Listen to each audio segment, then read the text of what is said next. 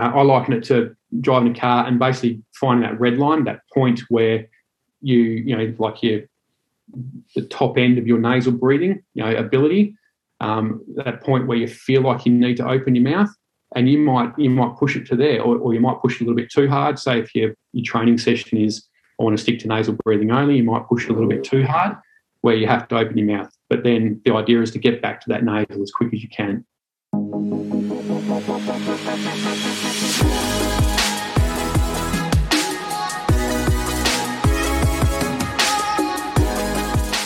Okay, everyone. So welcome back to the Performance Through Health podcast. It's been a little while since I've actually done one of these, but today I've got human performance coach Jason Donaldson.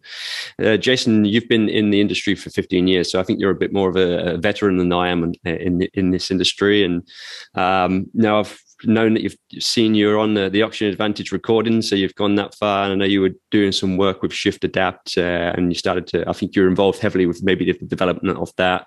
And you're essentially, from what I gather, is that you're helping people implement their practical health tools, wellness tools into their life to try and help them build their version of their high performance lifestyle. So I really liked the word that you use, your version. Where did that come from, do you think? And why have you taken that particular approach?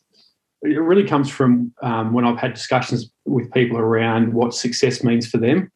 And success means different things for different people, and it's what is your version of success, and it also success differs in different situations or different areas of your life as well. What might mean success in one area could be totally different in another area, and that's really where your version of a high performance life came into it, because not everyone's version of a high performance life is people think high performer is a entrepreneur that runs 5 businesses and, drives a Ferrari and all that sort of stuff. But that's totally not my version of a high performance life.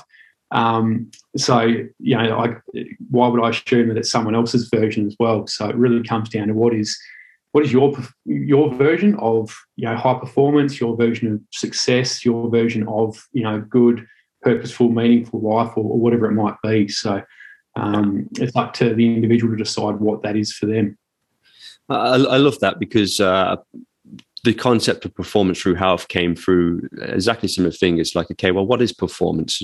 Performance to you is like, it could be you just want to make yourself healthier, so you could be the best mother you could be. You want to say you want to have a bit more energy so that you can take your children to the park and run around with them. Like that's what is success to you. And I think a lot of people come through to the likes of us, in an industry where we're helping people deal with stress or breathing, and their version of success is something that is so extrinsic and so kind of like, it's externally motivated, that sometimes when you start to ask them the questions of what they truly want in their life, it impacts them, because they realize that they've gone through a whole path of what they think's performance and realize actually that's not what I want.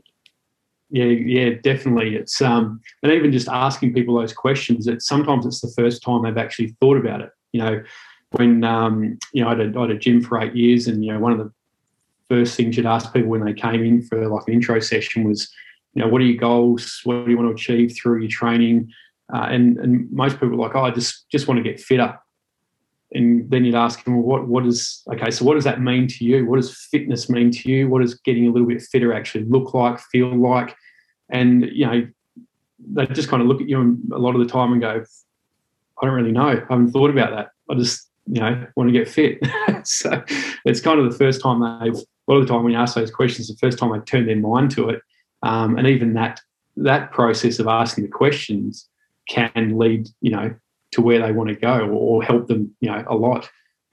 Yeah, for sure. I think that's the whole point of the questions you're asking, right? Is bringing that awareness to bring the thoughts into their mind, to really go, what is it that you want to get, especially as a coach. I think the coach, a lot of people get confused between education and coaching. Education is just giving people knowledge and just telling people how to do, which I think in whether you're in a healthcare situation, whether you're in a performance situation, or whether you're even in school, asking questions is a much easier way to even educate, because you're bringing awareness to the thought process, not just the knowledge they need. Definitely. And that's, that awareness, everything starts with the awareness, and then, on the questions are great. There's, can't remember who the quote's from, but it's, if you want a better answer, ask a better question. And through asking those questions, you can develop that awareness, you can learn more.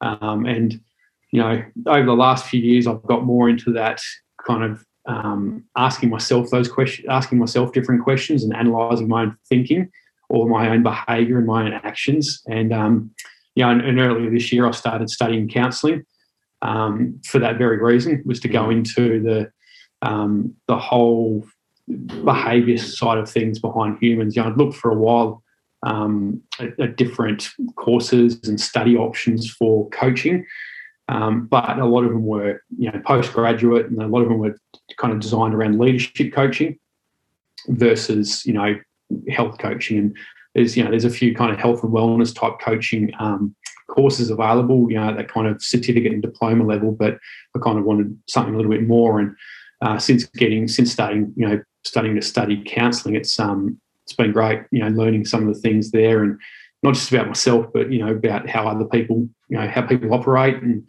also some of the questions I've been asking for years in coaching, even just strength and conditioning coaching, I've discovered kind of come from different types of therapies, which are used in different types of therapies, which I didn't really even know when I was asking those questions. So that's interesting. I can definitely see how it could benefit. Like I saw on your profile that you were starting to study this counselling before. It's a fantastic idea to be able to develop a skill that's away from the traditional norm of what a coach might be, to be able to go deeper into the questions, to figure out the why. What is the belief that you're holding on to that maybe is preventing you from being able to create the change that you need to improve your performance, your health, your wellness, whatever it is you want. And I think that counselling is going to give you that extra touch, right? Yeah, and then that's exactly what I wanted to go into it. I'd written training programs for years, helped people with nutrition, some general nutrition advice over the years, and sleep advice and things like that, and the breathing and breath work. But giving people the information, as you said before, difference between being an educator and coach, and then actually helping them to implement the change, to actually take action. That's where the secret sauce is really, is that actual implementation of the information, or the actioning of the information. And that's getting people to get out of their own way, really, and do that. And it's all stuff I've struggled with myself personally over the years, and I think most humans do. So I guess if we were to delve a bit into maybe a methodology, did you follow particular methodologies? Do you kind of keep it open to raising questions to where you start? Do you have a typical starting point? I know you're breath based, but you're also holistic in terms of everything you look at. What kind of avenues do you take with people? It really depends on what's presented to me. What's in front of me, what the individual is going through, what they want to achieve, that sort of thing. And then I'll kind of utilise whatever tools are in my toolkit to help them make those changes. And those tools, the toolkit is constantly expanding. The tools are getting refreshed, renewed, and that sort of thing. Up until 5 years ago or so, breath wasn't even a tool in the toolkit. I had no awareness of it. So, and it's just constant evolution of tools, and then it's how to actually implement it with the individual. Really depends on. It starts with a conversation. Really, just having a conversation with them, where they're at, where they want to go, and then how I can actually help them get there. Yeah, okay. There's no one system or methodology. It's very kind of fluid and dynamic. Yeah, nice. And when you're, when you're delving into people's breathing, and you're looking at, many people have never ever looked at their breathing, and I think the number one thing I say to people, the number one mistake you're making is not paying attention to your breathing, because as soon as you start to pay attention, you can realize, right? But what sort of most of the most impactful things that you've found when it comes to changing people's breathing? Probably just going back to what you just said then, the awareness.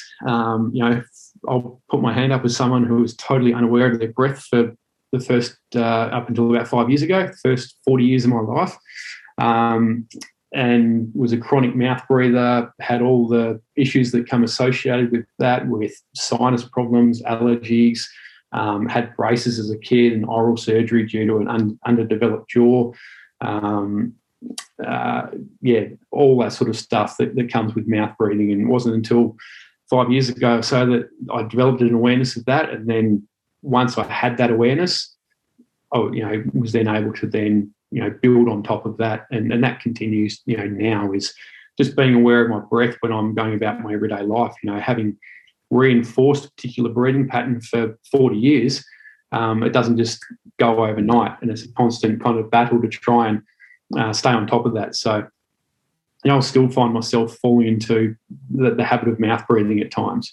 And there's times in training when I'll really want to open my mouth, but I've committed to that particular workout as being nasal breathing only. So I just have to reduce my intensity or slow down slightly. So but I think awareness is probably the biggest thing, and comes back to kind of what I said at the start as well. Everything starts with that awareness, and once you've got that, you can then build on top of that. And when you have that awareness of your breath as well, it then helps you to tune into your body, what's going on with your body, different feelings and sensations. And I've had people who have gone on runs with nasal breathing only, and they've said they've actually run faster, but it felt easier. And then people who have done kind of long sessions on a stationary bike, which are generally pretty damn boring, but they've said the time went really quick because they were focused 100% on their breath, and they didn't really notice the time passing. So I say to people, if you're bored, you're not paying attention. So I think it was maybe May or just around April, May this year. I think I saw a few of your posts, and you started put a few workouts up on online, just saying do this nasal breathing, and I started to follow them. And it was just after I'd finished my powerlifting competition, so I was in no state to be to try and be doing nasal breathing while I'm doing burpees and all this sort of stuff. But it did bring the awareness to me in terms of how dysfunctional my breathing was. Or for me, what I realized is that I panic breathe when I start to feel that urge. I noticed that when it's like sending that fear to my mind to say, you need to catch your breath fast. You need to I'll be leaning over. But really what I've managed to learn over the 6 months is that actually you can just take control and you can go back to nasal breathing. And there has been a development in my nasal breathing now to the point where, yes, I can do a run and I find it a lot more meditative. I'm recovering faster. I feel as if, the time goes a bit faster as well. But there is and I know that you were involved with the gearing system, but you also you have your own gearing system. But there is a time to use the mouth, right? And absolutely, yep. Just take us through your thoughts on that.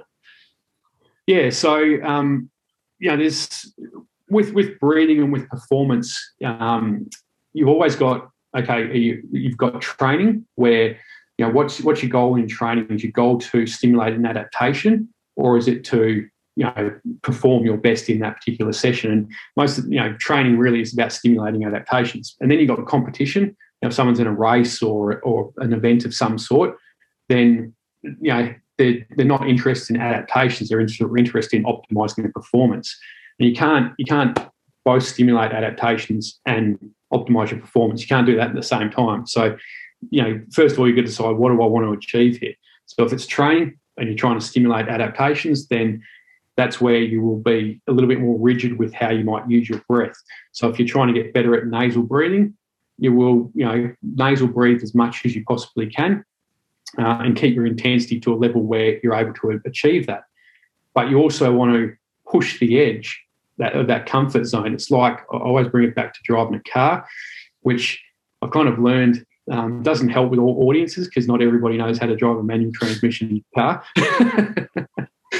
I worked recently last season with an AFL football club, and one of the first things I said to the group there was, these are a group of 44 guys, kind of from 18 to the oldest one, I think, is 34, 35, but was like, so who's got a manual car? And I think about 4 people had a manual car. So, and then I said, okay, who's got a manual license? I think about half of them had a manual license. I thought, okay, well, my analogy is not going to work. But getting back to the thing like the gears, I liken it to driving a car and basically finding that red line, that point where like the top end of your nasal breathing, ability, that point where you feel like you need to open your mouth, and you might push it to there, or you might push it a little bit too hard. Say if your training session is, I want to stick to nasal breathing only, you might push it a little bit too hard where you have to open your mouth. But then the idea is to get back to that nasal as quick as you can. Do a few mouth exhales, get back to it, and understand where that point is. And then over time, you're gradually pushing that point. But then, and the key there is, or the idea there is that with your gears, if you don't train a gear, you're not going to have access to it. So if you never do nasal only, then you're never going to be able to operate nasal only. You're going to go straight to mouth breathing, which is inefficient. So it's about learning, getting that foundation, getting that base, and then knowing when to change gears, just like when you drive a car, knowing when to change gears and then when to change up again, when to change back again. So I always, the example I use of actually using your gears is, and I've done this video or this example a few times on video on Instagram and stuff, but basically running up a hill. So if you're running along, it's quite an easy, calm, relaxed nasal breathing effort. You're just running along a flat surface, aerobic effort. You see a hill approaching, and as you start running up the hill, the intensity of the effort increases because obviously it's harder. So nasal breathing gets harder. You start getting more acidic in your body. CO2 is building up more. So you need to then get to a point where you need to change gears, or you either need to slow down, stop running up the hill, or you need to open your mouth, blow off a bit of CO2. And that's where you change gears, change up to gear 2 from gear 1's nasal breathing, gear 2, which is that mouth exhale, and you might be able to continue that for a fair distance up the hill, nasal inhale, mouth exhale. But then if that hill continues to go, it's a long, steep hill, then you need to change gears again because, acidity's rising, CO2 levels are increasing more, and then you really need to start, balance up that O2, CO2 a bit more, so you need to suck in a bit more air. So you open your mouth, start inhaling through the mouth, exhaling through the mouth, so you're in gear 3 then, and that's going to be able to do that till you get to the top of the hill. And then once you get to the top of the hill, and you feel like you can, you start, the intensity has dropped because it's flattened out again. Then you start going back down the gears and get back to that nasal breathing as soon as you can, get back to that more efficient process. So it makes complete sense, like exercise physiology-wise. When I've looked at, I've done thousands of clinical studies where I get people coming to do graded step tests, and I've never really, at that time when I was doing it and I was working in the clinical field, I was never really thinking of that concept of that. But like, there is that point where you get to the lactate threshold, and most people are going to be breathing through their mouth. So, by keeping your mouth closed and through adaptation over time, as well as doing some maybe potentially CO2 tolerance work outside, we're really pushing the lactate threshold higher, right? In a way. I mean, I don't know whether there's literature that supports that yet or not, but that's the basis of it, right? Absolutely. Whether that's physiological, whether it's psychological, whether it's feeling itself, like you just can tolerate a higher level of hydrogen ions in the legs. I know that when I did a short race recently, I did 2.5k run, 500 meter swim, 2.5k to run back. I said to myself, wherever I can, I'm going to do nasal breathing. And the first 2.5k, I was really calm, nice and relaxed. Some girl started to try and talk to me on the run, and I just went, I can't talk and nasal breathe, so I just backed off. And obviously, when it comes to swimming, we can't just breathe through our mouth. But on the way back, I was really struggling with the run back and trying to stay nasal breathing. And I was like, I'm going to have to walk. I'm going to have to actually get to the point where I walked. So I did open my mouth, and I found it allowed me to continue to, I guess, race. And that's where it's making that decision. Do you want to perform or do you want to adapt? Exactly. And in that time where I was in actual competition, anyone's going to take it competitively and want to try and do the best they can. So for me to switch from the nasal in and breath out, it helped me prevent me from walking in that second 2.5K. So it's not just it's practical. It really works. It's really helpful. Yeah, and I did a duathlon recently, similar to what you did, but it was 2.5K run, 15K bike, 2.5K run. And the first run, nasal for the first part of it, but then there was quite a large hill. It was only a short hill, but I used my gears on that to be able to power up the hill, like actually run up the hill fast rather than really slowing down, and then recovered my breath coming back down again. Then on the bike was nasal the whole time. Much easier to maintain nasal on a bike than it is running. That comes down to your movement efficiency as well, which is why you would have, going back to the event you did, that's why that second run for you would have been so hard, nasal breathing, was because the swim would have took a lot out of you. Yeah. Because obviously, you're pretty new to swimming, so you're not an efficient mover in the water. Neither am I. That's why I did a duathlon that didn't include swimming. So I didn't do a triathlon. So if you're inefficient in any way, that's going to obviously use more energy, and you're going to have to change gears accordingly. So, and then on the second run for my duathlon, I just basically put my foot down and went fast. So just use my gears for that, and it was pretty much sprinting by the end, just breathing in and out through my mouth. Because even though I'd said to people, I'll just see how it goes, I'll just having a bit of fun. I was, I'm competitive by nature, so I wanted to do well. So I wasn't just going to cruise along. So, but the whole time I was like conscious of my breathing throughout the entire race. That was pretty much all I was thinking about: how am I breathing, and when can I change gears? Worked well for me. So, and it's kind of what I do with most of my training now. When I'm going out on runs or the bike or even just lifting in the gym, how am I breathing? And it comes back to whatever the goal is for that training session. Nice. Yeah. So obviously we've got nasal breathing is the first point to start to create adaptation to rising CO2 levels, rising hydrogen levels, buffering acid and things like that. Then there's the stuff that they talk about in the Oxygen Advantage, where you're using exhale breath holds. I've not gone past the advanced sort of stuff in terms of the instructors, so I haven't gone to the stuff they do with the masters instructors, stuff like that. But when you use the prolonged exhale test for CO2. The CO2 tolerance test. CO2 tolerance. I've used the Bolt test as well. I've used both. The difficulty I've had with using the Bolt test with people is that subjective feeling of taking that when you feel like you need to take a breath. For some people, it's obviously subjective, so it differs a lot, and it doesn't take into account mechanics. Whereas the actual CO2 tolerance test, the prolonged exhale, gives you an idea of mechanics as well. It's can they control that exhale? When I first started doing it, the CO2 tolerance test, we're doing it with mouth breathing, just a mouth exhale.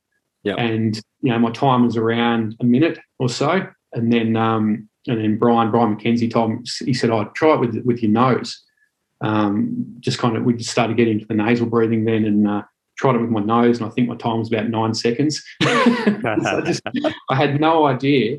I had no idea how to control that exhale via my nose.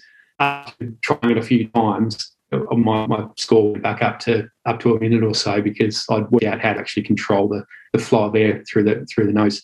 But that just showed that my mechanics were the issue initially, because I didn't know how to control that air. It wasn't my CO2 tolerance. My CO2 tolerance was still, around a minute, but it was a mechanical issue firstly. So that's why I like using that, because it does more than just tell us CO2 tolerance. It's interesting because when I started first looking at that sort of CO2 tolerance test, I was like, but there's just it's a learned habit, so your score gets better because it's a learned habit. But anyway, it's the learned habit you want. It's not necessarily the score you want, it's the habit that you want. So it doesn't necessarily mean that because you're learning how to do the test that you're getting better. The learning is the key to controlling the breath.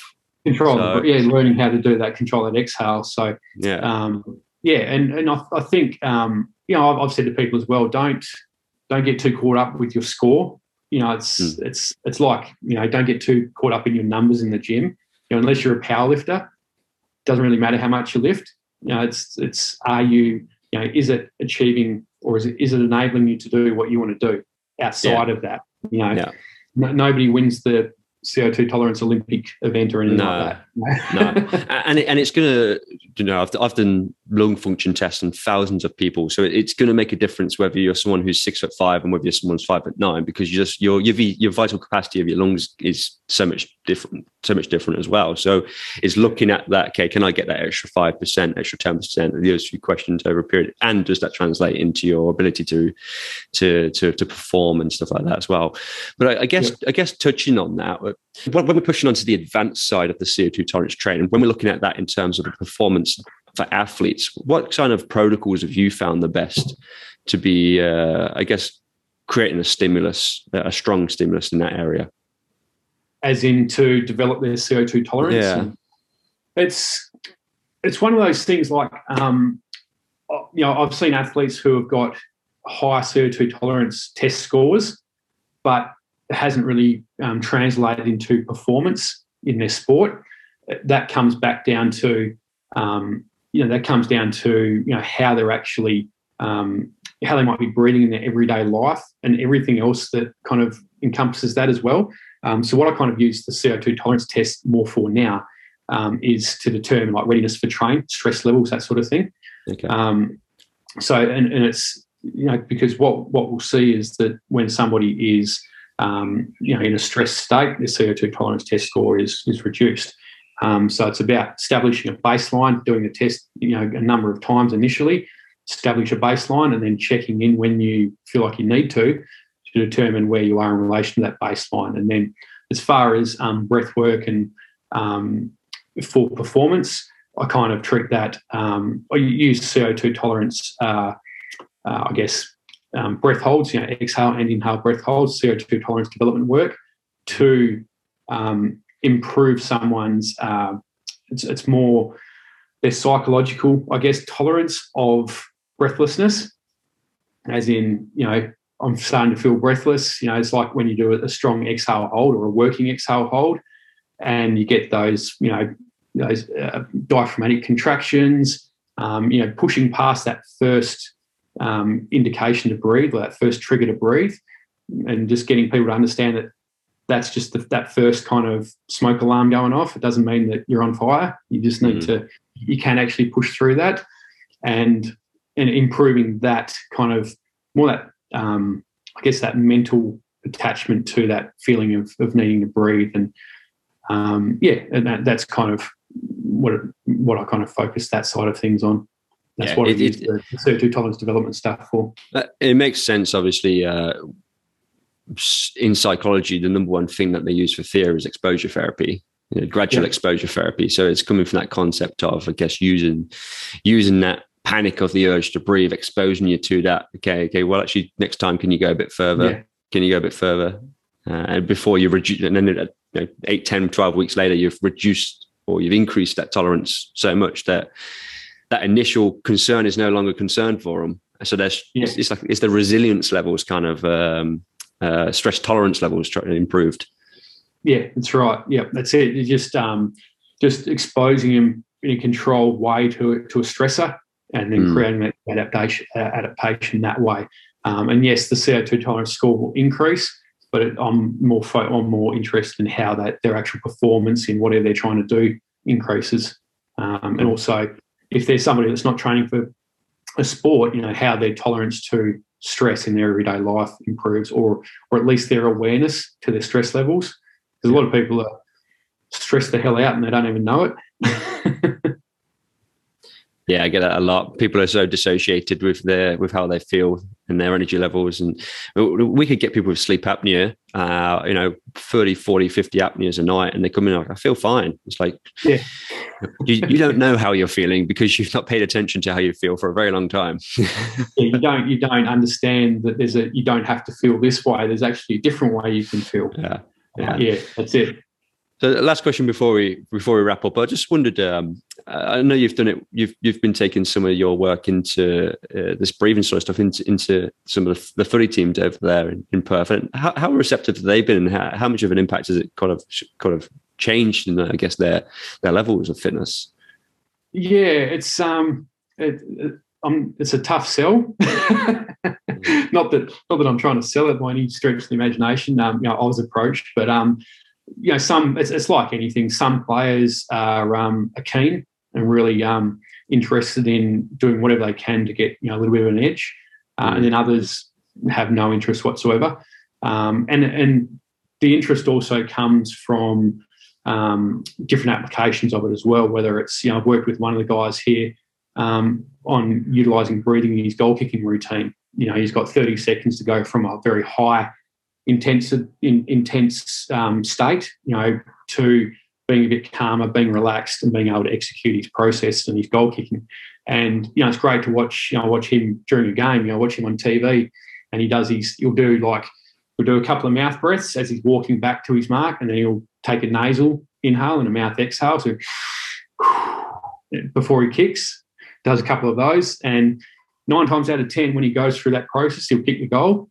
Yeah, and pretty much every time he doesn't follow the process, he'll miss. So I can just see, with your checkbook, your workbook, just going like, right, yeah, you did it. Yep, you get your statistics. It's funny because I coach a Masters football team as well, and some of the boys there, I'll see them and they'll say, "Oh, I saw him doing his breathing shit when he was kicking for goal." I'll be like, well, at least he's he's following the process. So there's that side of it. A few other guys have used it for as part of their pre-bed routines, done some down regulating breath work. As a club as a whole, one of the footy clubs I've worked with, they'll use it as players come off on the interchange. They'll have maybe 3 minutes on the bench as a rotation. The goal there is just to get the heart rate down, recover very quickly. And then they can get back on. And the guys that have been doing that have said that their recovery is just amazing. And it's about just going down through the gears for them, because they spend most of the game in gear 3, mouth inhale, mouth exhale, because it's just very high intensity. And then when they come off, they go down to a gear 2, into a gear 1, and most of them are back to nasal breathing well within a minute. Awesome. Yeah. Dropping their heart rates very rapidly. So there's a number of different applications for it in that kind of sporting environment, depending on the sport and depending on positions as well, for different sports. That's what I love about the breath, is that there's so many different applicable tools for different situations. And really, when you've got a wealth of knowledge like yourself, you can go into a place and say, hey, well, this is utilized for this is utilized for this, you can use this for here. And that just means they can take away and use it for the position that they can benefit from. Or they think, okay, well, actually, I've struggled sleeping at night time, or I don't recover too fast to get back on the pitch again. It's like, well, that's just going to trigger that point in their mind and go, they take one thing away, and you might get a 1% improvement in their performance, and they're happy about it. And even then, they might be more receptive to listening to a bit further on as well. It's so broadly applicable. It can be a bit of a double-edged sword as well, depending on the audience. So depending on how it's communicated to the audience too, because it's so applicable to so many different areas, it can be difficult to get the biggest bang for your buck in a very short period of time with a large group, because there's so many, of course, so many different needs that there are in a particular group. So but it's early days, I think, with breath in the performance world, very early days, and I think we'll see it evolve a hell of a lot over the next 5 years or so.